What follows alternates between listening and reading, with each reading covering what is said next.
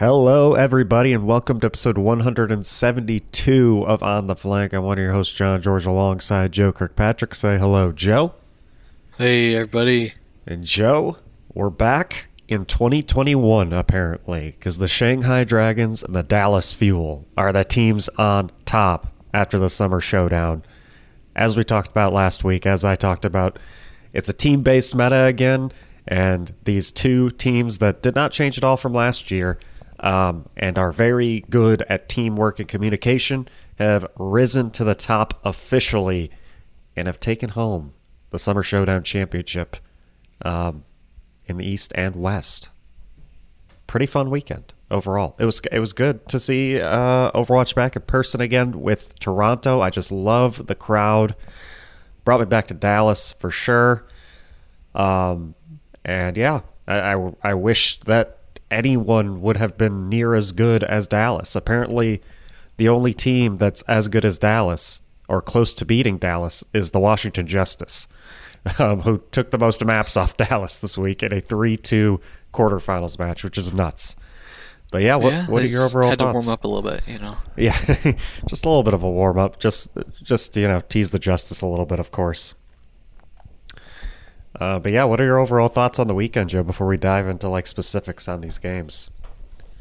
Yeah, this was a great one. You're exactly right when you're talking about it's good to see the competition back in a live setting. It's good to see back in a tournament at all. This whole month was very self-contained, obviously, with the structure and the way things came out, but to get back to those kind of stakes, the only regret we have from the weekend is that we didn't get to see Dallas play Shanghai again.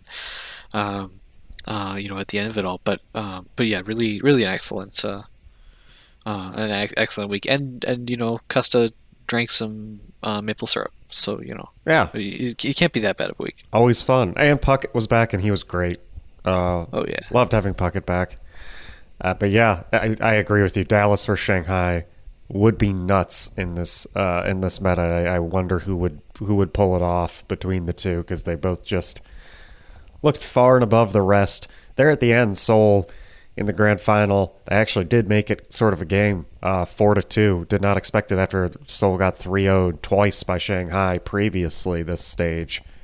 Then in the grand final, Seoul actually decided, hey, let's try to make this a game. They took the first map. That was shocking immediately.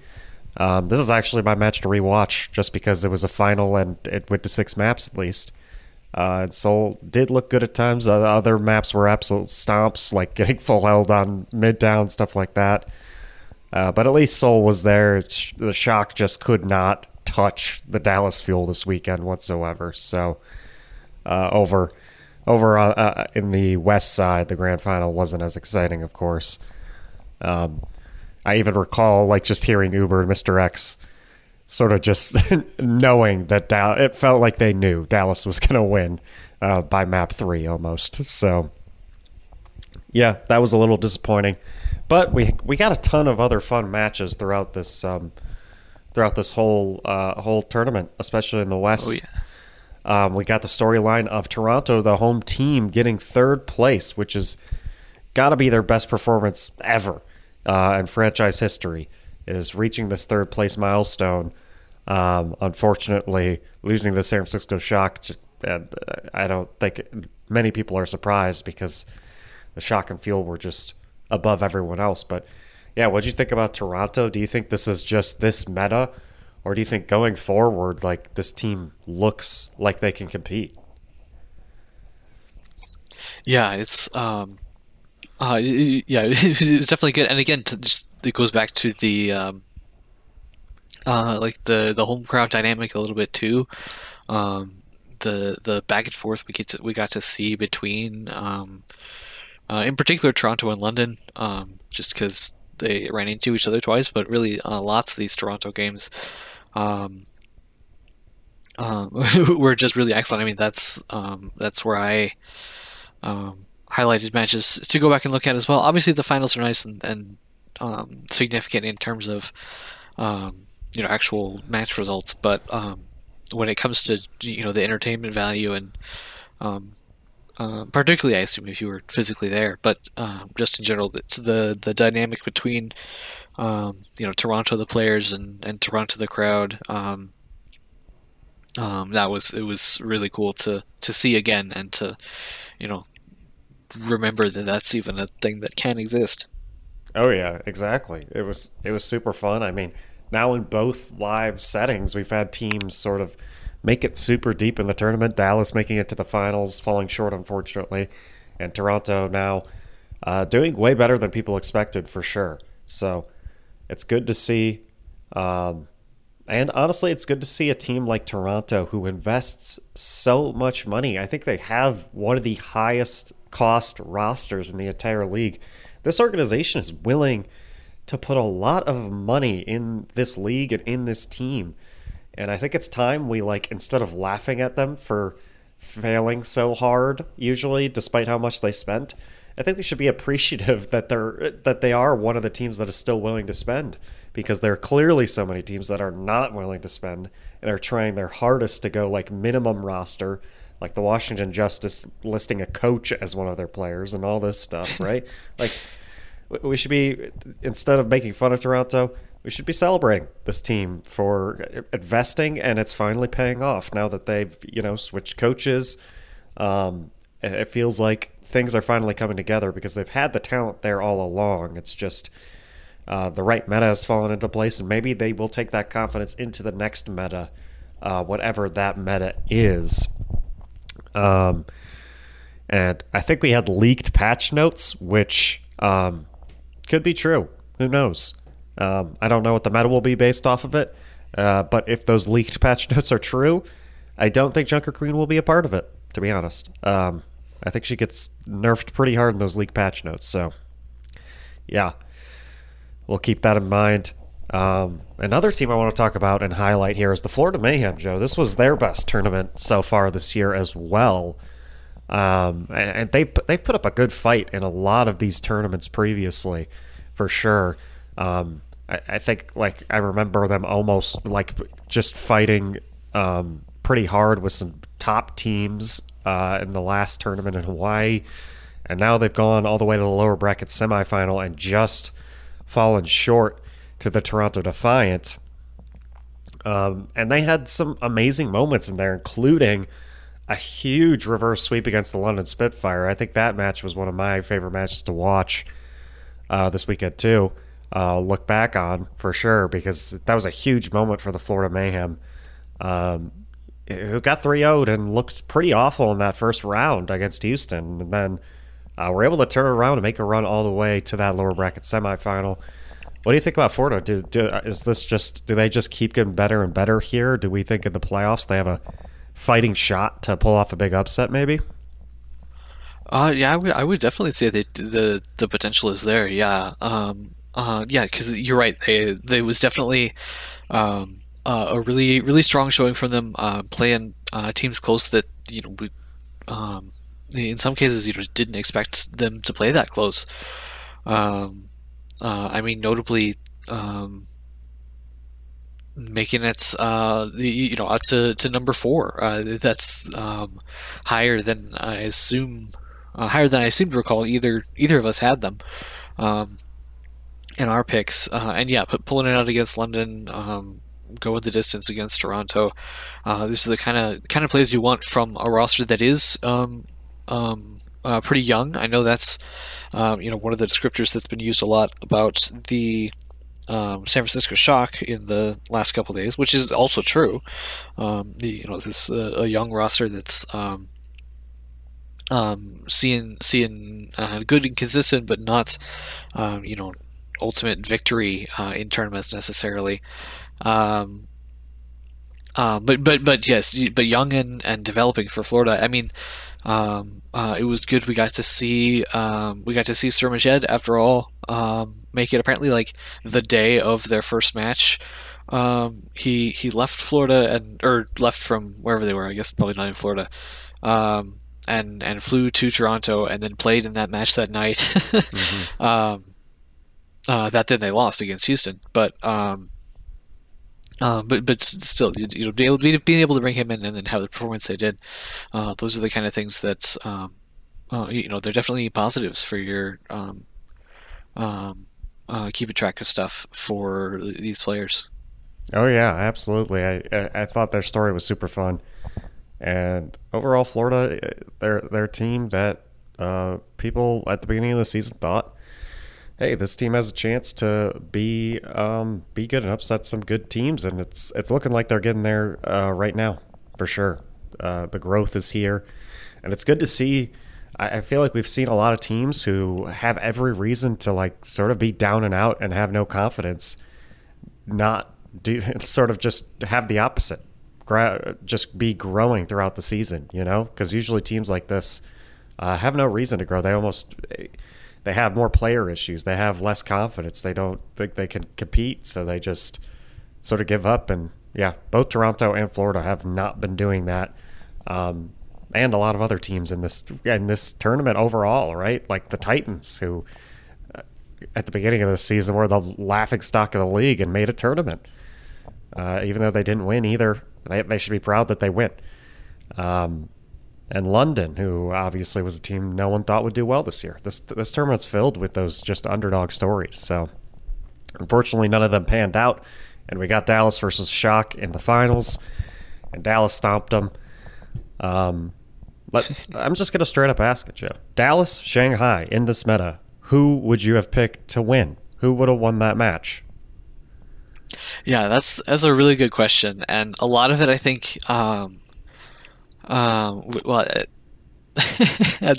put me on the spot a little bit, but the idea that it kind of goes back to the idea we discussed about in competitive Overwatch for a while now, about the ways in which different metas and different situations in the game lend themselves to different roles and to different types of players, and different areas of focus in rosters. And so, for example, in particularly in North America, but this stage in general, a lot of the focus has been on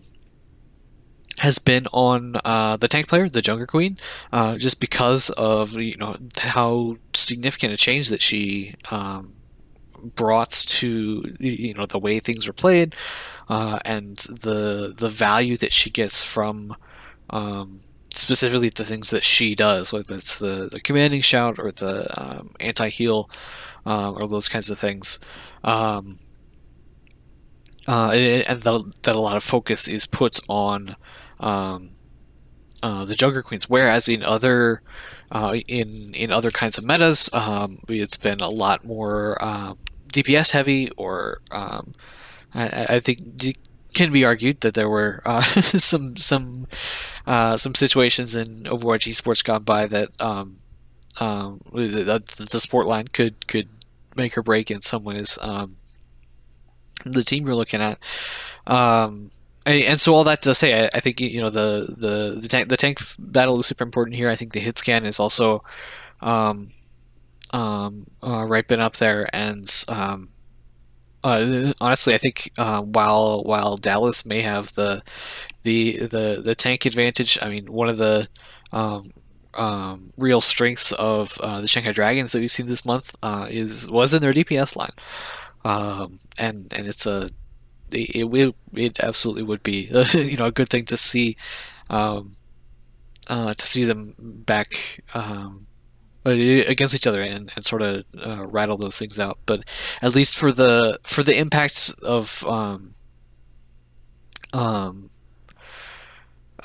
team, I don't know what you call it, team cohesion, team synergy, team performance, that comes from the tank role. I think it would be good to see Dallas with that kind of play against Shanghai. So I suppose that might be a very long way of saying they might be my pick in that situation, but it would definitely be an exciting one for sure.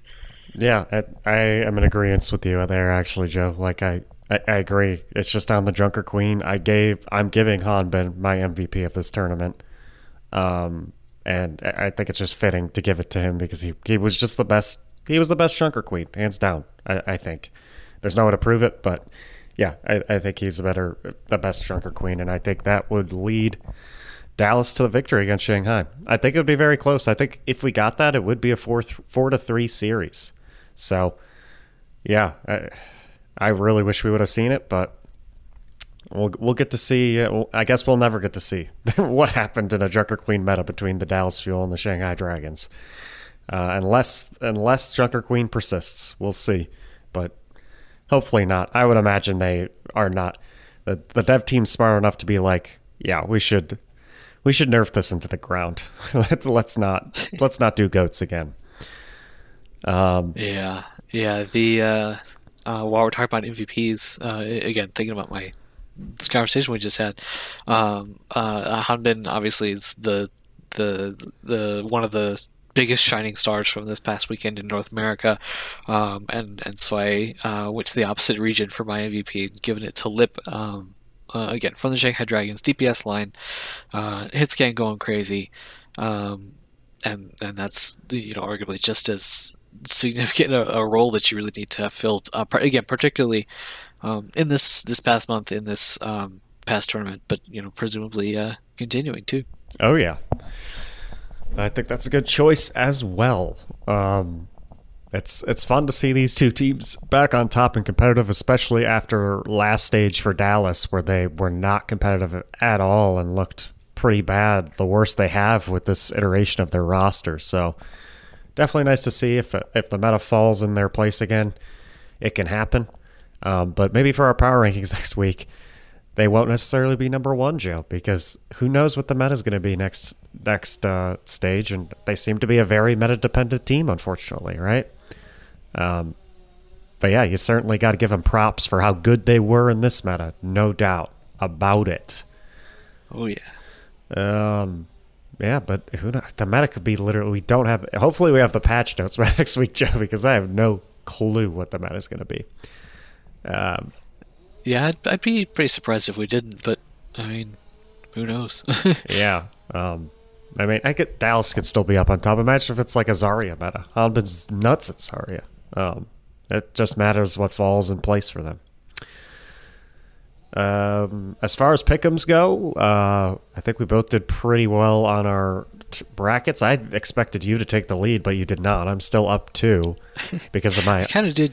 Because of my awful Houston too, pick. honestly. My awful Houston to the finals pick, which, yeah, did not pan out at all because they lost in elimination round 2 to Toronto. Didn't matter. My entire elimination round bracket is just like 0 points in the NA side. But apparently Did you get like a bunch of 3s? You must have. I must have gotten a bunch of 3s. And on the NA side, honestly, it's just a bunch of 2s. But the East region was like near perfection, I feel like, besides having Guangzhou beating Philly. But I have no clue how I'm still ahead of you, Joe. I'm going to be honest. Yeah, because all of my Eastern picks are green, including the 6 points for the finals. And the only thing that's it messed me up in that very first round match when London beat Toronto instead of Toronto beating London, because then they got sent to the wrong elimination half of the bracket, and so I had the wrong winners moving through, and so I had the right like teams going out every time, but I had the wrong teams winning because they were in like the wrong half of the Yeah, it's so weird. It's such a mess. I feel like picking these brackets because just anything can happen. It's so weird. But yeah. All right, I still have the lead. We still got a whole another stage in playoffs, so anything can happen. We're up. It's like 400 something points now, but we'll probably get up to 600 by the end of the season. All right, Summer Showdown tournament. It was good. But our first piece of news is probably the biggest thing that happened in Overwatch this past week. So shout out to Summer Showdown, but let's talk about the biggest. We got a lot of leaks happening, and from Blizzard themselves leaking. Basically, some new information about the Battle Pass came out on Blizzard's official website for pre-ordering the Watchpoint pack. And yeah, it mentioned that if you have the battle pass, the premium version of the battle pass, you get early access to the new hero, which I forgot what the new hero's name is. It hasn't been officially announced yet, but supposedly Kiriko. Kiriko. Yeah, they leaked it. Kiriko in this as well. This is where we first saw Kiriko, who's the Fox support character.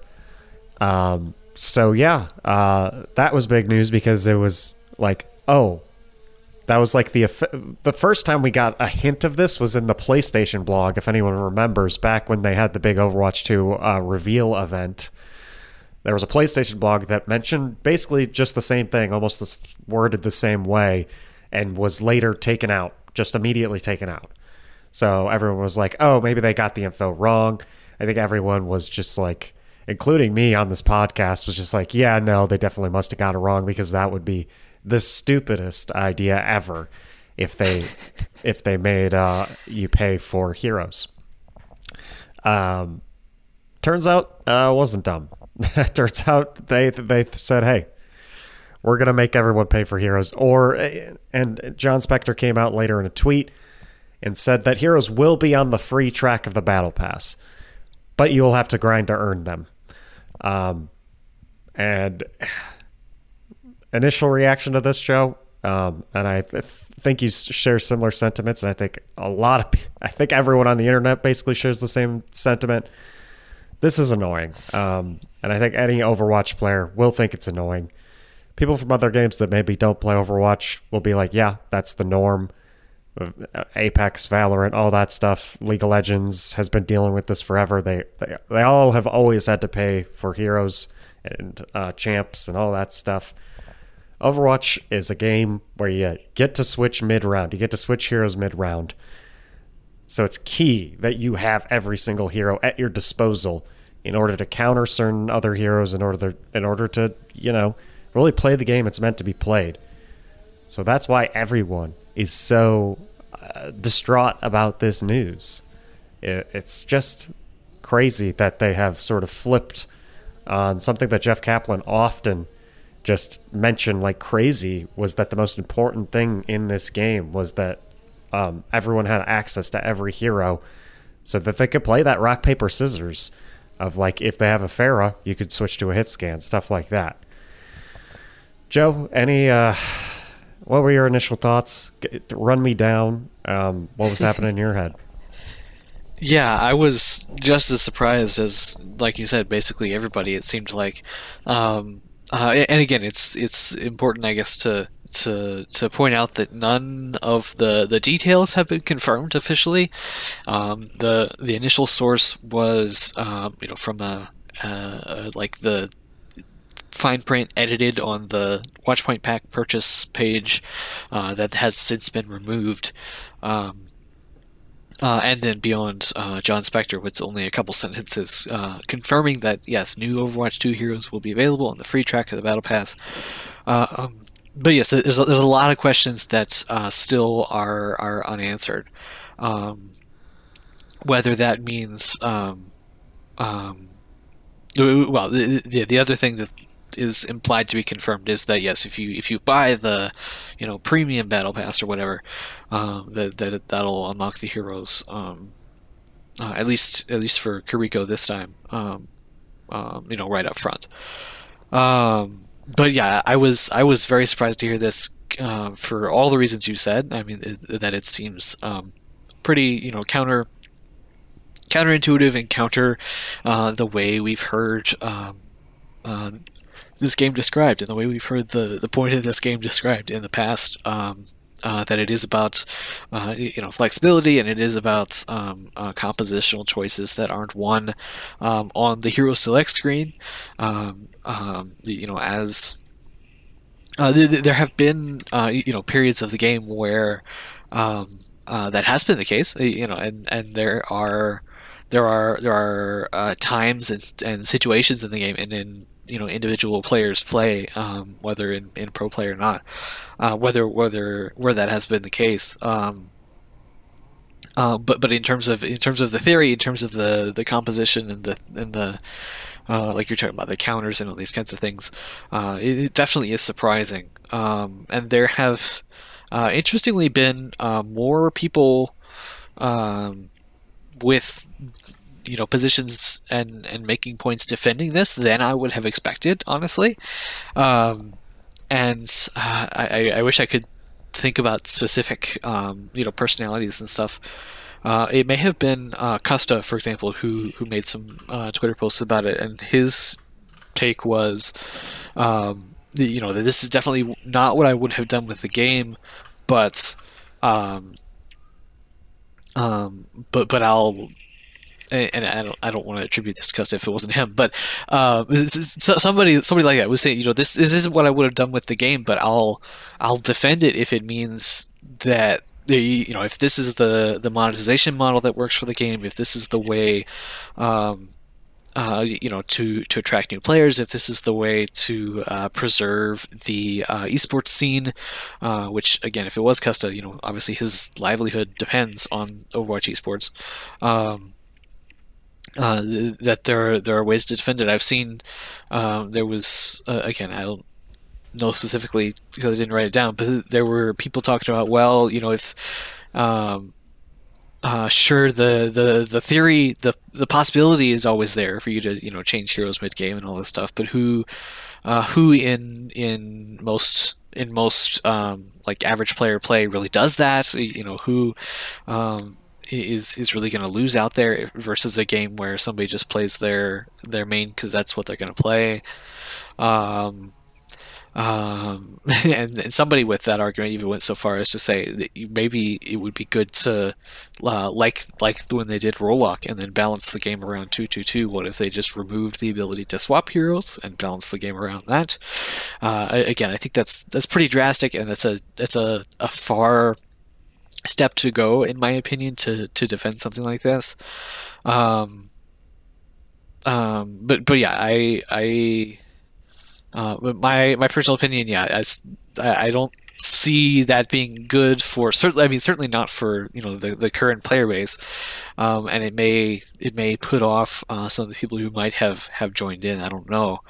I know for me, I did buy the Watchpoint pack when it came out, um, and now I might not have out of I guess some kind of insignificant um, insignificant protest. I don't know Hmm. if I had known this was the case. And again, the argument there is, well, just don't pre-order a game if you don't know what it's going to involve. Um, um, but I don't know. It's a whole thing. And then there are a handful of ways that I guess to wrap up my thoughts on this, there are a handful of things that Blizzard could do, I think, to make to sort of tone it back a little bit or make it a little bit better, but then at the same time, which removes like the incentive for them to have put a hero on a battle pass at all. And so but that would be things like, you know, make it level 2 of the battle pass or something, where like you play, 5 games and you unlock the hero, and in which case why would you why would you incentivize people to pay for it at all, or people have thrown around the idea of, well, you lock the competitive mode behind, like, you have to have all the heroes unlocked in order to play competitive, which would be interesting. And in fact, there was a separate like 4chan leak that purportedly had more info on this kind of monetization and rules and stuff, and that was one of the things that it included, was that supposedly the Overwatch 2, you couldn't play competitive until you had unlocked every hero. Um, but again, it's just a matter of, you get locked out of parts of the game for I don't know. It's a big change. Excuse me, it's a big change, and it could be executed in a player-friendly way. But the more you err in that direction, the more the less sense it makes to have done it at all, as as from Blizzard's perspective. So I don't know. It's a long way of, yeah. I don't think it was a good decision. Again, we haven't really seen a proper response from anybody in terms of like there hasn't really been any kind of acknowledgement of the community response or anything yet, as we're here just over or exactly 3 weeks from launch. There may be some changes that I may, who knows. Obviously, that information was removed from the Watchpoint pack purchase screen, but that was a lot of words. I'll stop talking and let you react a little bit. Yeah. But it's been quite a week in that way. Oh yeah, I mean, there's lots to say about this. Let's be like, there's so much to unpack, especially because we just don't have the info. So there's even more to unpack and guess about. First off, I think the tweets you were mentioning weren't cussed. I think it might have been Jake, possibly. Oh, maybe. Because I don't remember Custa tweeting about it, but I know Jake had a very long thread about it. I know, like, CarQ was another person who tweeted telling people just to not worry because all the details aren't out yet. There's just a lot to unpack. So to talk about that 4chan leak, according to the leak, apparently on the free pass, the hero will be at level 20, which is like the best case scenario, I feel like, because there was no way they were putting it anywhere close to the beginning. I think this is as close to the beginning as they can put it, without incentivizing people to just they want people to buy the premium version, right? So they put it at level 20. Apparently it's going to take the battle pass is going to be hard to grind, which stinks. I hate when that happens. I don't like when things take forever to grind. Especially like in Valorant, I've complained many times on this podcast how long it takes me to unlock new heroes and how much that are new agents and how much that just turns me off from playing the game. And that could happen in Overwatch as well. Like a new agent is released, I decide, hey, might as well boot up Valorant as there's a new agent released. Everyone else is playing it. I'm sitting there like, okay, just another like 5 or 6 days until I get this agent, right? Like, that's just such a daunting task ahead of me where I'm just like, all right, I just end up dropping the game because I'm like, I want to play the new agent, but I don't want to have to pay $10 for it. I also don't want to put like so many hours into this game right now on other agents that I'm bored of. And that was the reason why I dropped this game and all that stuff, you know? So that stuff's going to be there. If the 4chan leak is correct and you can't play competitive without all the heroes, that's just deterring a lot of new people as well, because now you're just like left with this is really good for people who are going to consistently play Overwatch, and you're just going to be left with those people. The other thing in the 4chan leak was that this battle pass is going to be very similar to how Fortnite does it, where in Fortnite you buy the battle pass, and if you complete it, you earn next month's battle pass in V-Bucks. Apparently you will be able to do that in this pass, which I think is the way to go. Absolutely. That's what Fortnite has over a bunch. I don't think like any other battle pass does this besides Fortnite, which is ridiculous to me because every other battle pass is so it's not satisfying at all and doesn't feel worth it to me in most other games. Whereas Fortnite is the one game where when I'm playing Fortnite, I will consistently buy that battle pass because I'm like, might as well, like I'll earn those V-Bucks back and I'll just still have the V-Bucks from the last battle pass I played, and I'll be like, okay, I could buy the battle pass. I have enough V-Bucks. So it's just super nice, and it's why people still play Fortnite. Like Epic clearly cares about their players and like puts out insane content that goes on that battle pass. And I'm glad Overwatch is going to do that. But it is like, once you buy one battle pass, it's only the people who are consistently playing Overwatch that are going to earn that next battle pass and immediately earn that next hero as well. Which, by the way, I guess the next hero won't be the next battle pass. It'll be like the battle pass after that, right? Because they're switching off map hero, or whatever. But yeah, it's basically all this benefits people who consistently... It benefits the people, the non-casual audience of Overwatch. It does not benefit the people who are very casual, don't have that much time to play, or just don't play Overwatch and maybe wanted to give it a try with Overwatch 2. those three groups are just getting screwed by this. Absolutely. But if you're, I mean, I guess you're fine with it. But you still should be mad because more people aren't gonna be joining this game because they just are gonna be deterred away from paywalls and not having all the heroes and not being able to play competitive.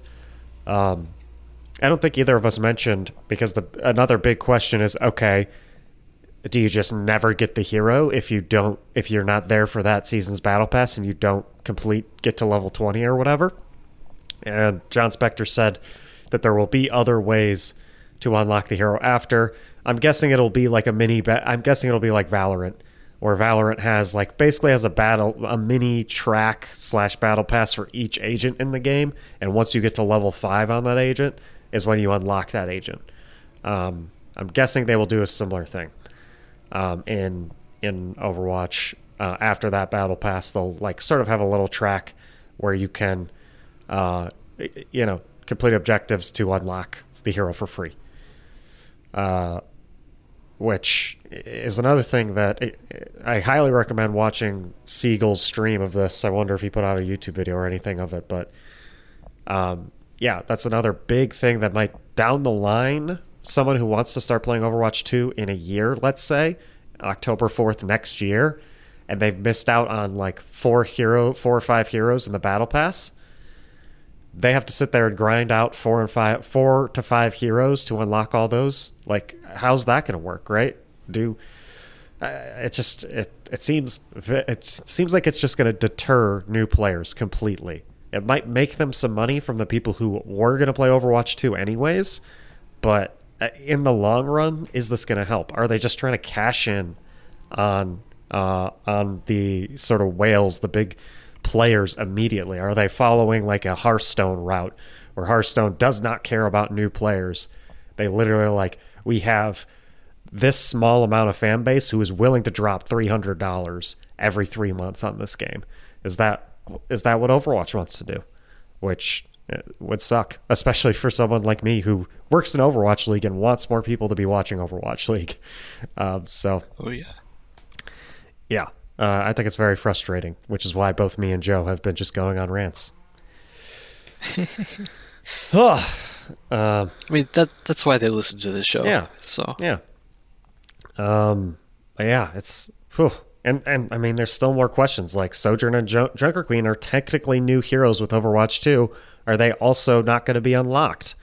Where does it limit? Do we still get all the Overwatch 1 heroes? What's going to happen? So there's just so many unanswered questions that hopefully we get the answers to soon. I will say the 4chan leak made me feel a little more optimistic about it. I'm glad that the Battle Pass is going to have actual good content, as well as this wasn't a part of the 4chan leak. It was the official Blizzard leak that the Mythic skins, the really cool Genji skin, is going to be on the Battle Pass, which is great. I think a lot of people expected it to be maybe just a very exclusive item in the shop, one of those Valorant guns that cost $100 or CSGO guns that cost gun skins that cost $150. I think a lot of people expected it to be their premium, you have to drop a lot of money for this. So I'm super happy that they went the Fortnite route, where Fortnite's coolest skin each season is in the Battle Pass as well. So that's good. So there are definitely some positives in the leaks, and level 20 is not as bad. I thought it would be level 50 or the midway point. That was my guess. So to have it earlier, a quarter way through, is definitely better, but still frustrating for sure. So yeah, feels like it's maybe that was a part of their marketing strategy, was to make it seem a lot worse than it was, and then that sort of, it calms us down a little bit that it's not as bad as we thought, but it's still bad. I think we should recognize that. I mean, that's the other thing, that again, because we haven't seen gotten much official follow-up at all, that is the sort of conspiracy theory about it too. Is that they never intended to actually do this, and they are going to tune it back somehow, but again, we just don't know yet. Yep, we should find out soon, hopefully. As far as other leaks go, the full the full new hero cinematic leaked. So yeah, you could go find that somewhere if you want. I think it's in Spanish. I was Yeah, and it's also not completely yeah. done. I talked to my coworker speaks Spanish. One of my new coworkers speaks Spanish, and they watched it and said that it was really good actually. So I'm excited for it. I guess I'm not going to watch it. I would rather watch the fully done one in English. So Yeah, I'm sure it'll be a matter of a couple weeks. yeah, it should be definitely. So yeah, at least we get some Overwatch 2 news. I guess there's positive as well. Just something about the game is nice to get, even if it's a headache and annoying. All right, let's move back into Overwatch League news. Dallas Fuel is going to be hosting another little event here. Battle for Texas gets their second homestand. They did one earlier this year as well. Well, I guess they didn't, right? Houston technically hosted it, but it was in San Antonio. So this time Dallas is going to be hosting the second Battle for Texas in person on October 8th. That's going to be very fun to see. They got that arena, so they're making use of it. That's for sure. And I think there are a lot of special guests announced, and it's basically they're celebrating the fifth year of the Dallas Fuel. Basically, I think Mickey has been confirmed to be there, so that's going to be super cool. But yeah, I consistently, as much as I don't like rooting for Dallas, because I'm just not a Dallas fan. I think they consistently are just. They're also putting so much into this league and consistently putting on cool events like this. So, yeah, what do you think, Joe? Yeah, it's going to be good to do. It may, I suppose, who knows, depending on how the rest of the season goes, it may be, one of our last battles for Texas of the season. So yeah, good to throw that out. And 5 years of Dallas Field, it's 5 years of the rest of the league too, obviously. But yeah, it's always good to see, and it's as an individual team event too. We haven't seen a lot of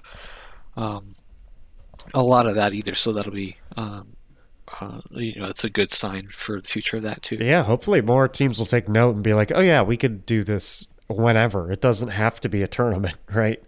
Because both Houston and Dallas have now done it this season just on their own. I know people are doing watch parties. Boston has announced their watch party for this upcoming thing, which is just I've been to a Boston watch party before. It's just a small little thing that's free. It's not like a big homestand in an arena or anything, but those are still great as well. So, yeah, definitely be on the lookout for stuff like that. I really hope more teams do it for sure.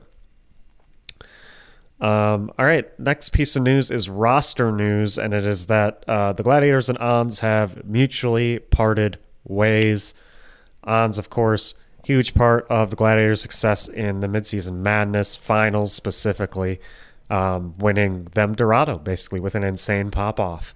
So I think a lot of the sentiment here is people are sad. ONS was a great part of this team. He had some really good moments. And yeah, just unfortunately they have mutually parted ways. I could give more insight, but Joe, what are your thoughts on this move before I do? Yeah, it's I definitely had noticed, obviously, that his it hadn't been featured necessarily in the Gladiators here for a while, at least this month. We got some sort of third-party details from Yiska, who often reports on Overwatch League stuff, that evidently and actually while I'm on his Twitter page right now, I see actually that the Paris CDL team has relocated to Vegas as well. Yeah. So presumably that's going to be a thing, obviously, for Paris Eternal. But that's confirmed that there was sort of a cost benefit for Ons in terms of leaving the team before the roster deadline, where he could be eligible still to be picked up somewhere else, versus as things are now, he can't play on a team for the rest of the season.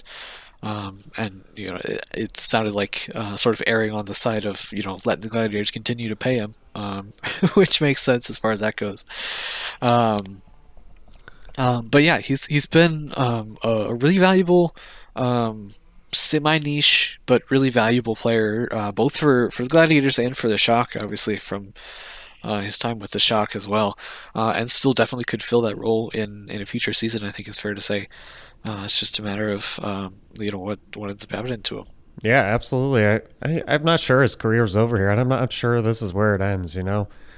I really do think he fills that niche as a widow specialist just super well. So, and I think we've seen it with the Gladiators on certain maps. Like having that widow specialist is absolutely huge. I'm not sure if Ons would have seen much playing time on a lot of other teams this season, though. To be honest, like I think he found really the perfect spot in the Gladiators, and that the Gladiators hit scan player is Patty. Or was Patty at the beginning of the season, and Patty's just doesn't know how to play Widow well. So, yeah, it was just it worked out super well that Patty sort of filled that Sojourn Soldier 76 player, where when they needed a Widow player on certain maps, or Widow worked really well on certain maps, they could put Ons in. So I think Ons sort of fit perfectly into this Gladiators roster for sure. And it stinks to see him go, and I think obviously that picking up of Happy purely it probably contributes to that the most, right? This was a mutual thing, I will say. So it was not fully because Happy was picked up that Ons just didn't fit anymore. It was sort of just both Ons and the Glads decided, hey, I think it's probably time. It's probably best for us to just part ways here. I think Ons maybe knew, hey, now that Happy's here, I probably just won't see much playing time. So, yeah, now that the Glads have Happy, they sort of have someone who was a full rounded hit scan player who could play that Sojourn, play that Soldier, and that Widow at a top level. So, yeah. It's very sad to see Ons go. We released a little farewell video. I loved working with Ons. He was super fun and funny on camera. He was always comfortable on camera. So if you haven't watched the Gladiators play Nintendo Switch with motion controls video yet on YouTube, he is in it with Reiner and Shu, and he is hilarious. And that video is amazing. Go watch it.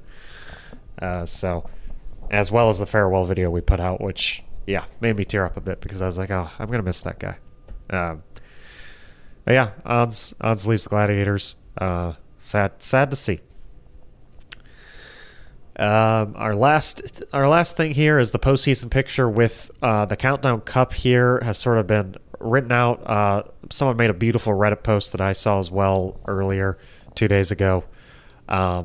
Just listing out who's qualified for what, who's qualified for play-ins, all that stuff. It's also listed out if you want to just see the standings on Wikipedia. They also have who's qualified for what on there. Super exciting to see.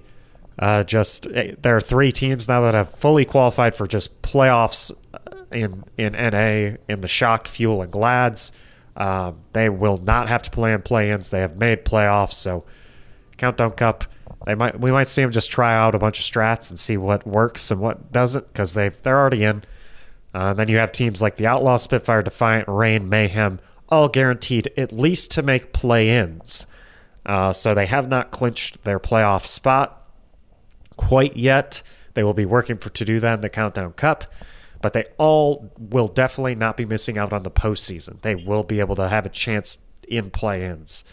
And then you have teams like the Justice, Uprising, Titans, Excelsior, sort of fighting for that last playoff spot as well as Eternal, I guess, but they probably have a very little chance and would need just so much to happen. They only have 1 point, and they have to get up to 6 points by the end of the Countdown Cup, which would be insane. Yeah, talk about the Paris Eternal. I'll actually just read this because it's ridiculous. this Reddit user says Paris can only avoid being eliminated from the postseason by getting 5+ more wins than Boston in their next 6 matches, and 3+ more wins than Vancouver, and 2+ more wins than New York, and a better map differential than all 3 of those teams. Yep. And even then, they end up in what would it be, like number 10 in North America? It's got to be like impossible. Look at the map differential. They're at like -42 in comparison to Boston's -15. Like, it's got to be near impossible for this team to make it. It would be insane if they did. But yeah, it sort of lays out over in the East as well. Shanghai and Seoul have guaranteed the top 3 spots. So they are in playoffs already. It'll be Hangzhou and Philly most likely fighting for that 3rd spot, as they are both at 12 points. Chengdu's at 7, so technically I guess they could come back, but it'd be very hard. And then is there only, how does this work? Okay, 4, 5, and 6 are play-ins. So wow, every team but one in the East makes it to the postseason. Okay, so yeah, looks like it's mainly going to be Valiant and Charge fighting for that last play-in spot. So the play-in race might not be as exciting as that race for the last playoff spot in the East. But yeah, and if you didn't know by now, the Countdown Cup has no tournament. It is the play-ins for the playoffs. So it will be the 7 through 10 seed in NA and the 4 through 6 seed in the East. In NA, they're playing for the last 2 spots, I believe, in the playoffs, and in the East, they're playing for the last spot. So yeah, Countdown Cup. That's a little preview for you. Next week, we'll be back to preview it even more by predicting games, giving our power rankings, all that stuff. Anything else from the post you want to point out, Joe? Yeah, I think that was about it. Shout out to Alpha Tryon _OW on Reddit. Yeah, always nice to see like these things sort of summarized real nicely. So yeah, shout out to them. I'm excited to see the Countdown Cup and see who makes it, even though it might be, it always, the last stage is always like, it's hard. It's not as fun to watch. You're just waiting for playoffs, and this isn't like a this year problem. I feel like it's every year in the Overwatch League. Stage 4 has been like just probably the biggest viewer drop off, just because there's like not much to play for a lot of these teams. So yeah, we'll be taking a look at that. As I mentioned, power rankings next week. Get ready for those. We're continuing. Joe's got his little countdown clock here. 21 days till October 4th. 3 weeks. We're almost there. 3 weeks. At some point, we will learn more. At some point, we will hopefully learn more about Overwatch 2. But yeah, anything else to say before we officially sign off here, Joe? Yeah, no, I think that's about it. We've got a task ahead of us, that's for sure, when we make our power rankings, because we'll have to, whatever, but we'll have to see how close we are to, final standings and all these kinds of things. Yeah, definitely. All right. Thank you, everyone, for listening. If you want to follow us on Twitter, my Twitter's at JWGeorgeIV, Joe's is at Kirkpatrick_Inc., that's INC, and the show's Twitter is at OnTheFlankShow. You're listening to this one way. If you want to listen to it in a different way, go to on-the-flank.pinecast.co. We're on iTunes, Apple Podcasts, Spotify, and Google Play. Thank you all for listening. Enjoy a little weekend off here before the Countdown Cup.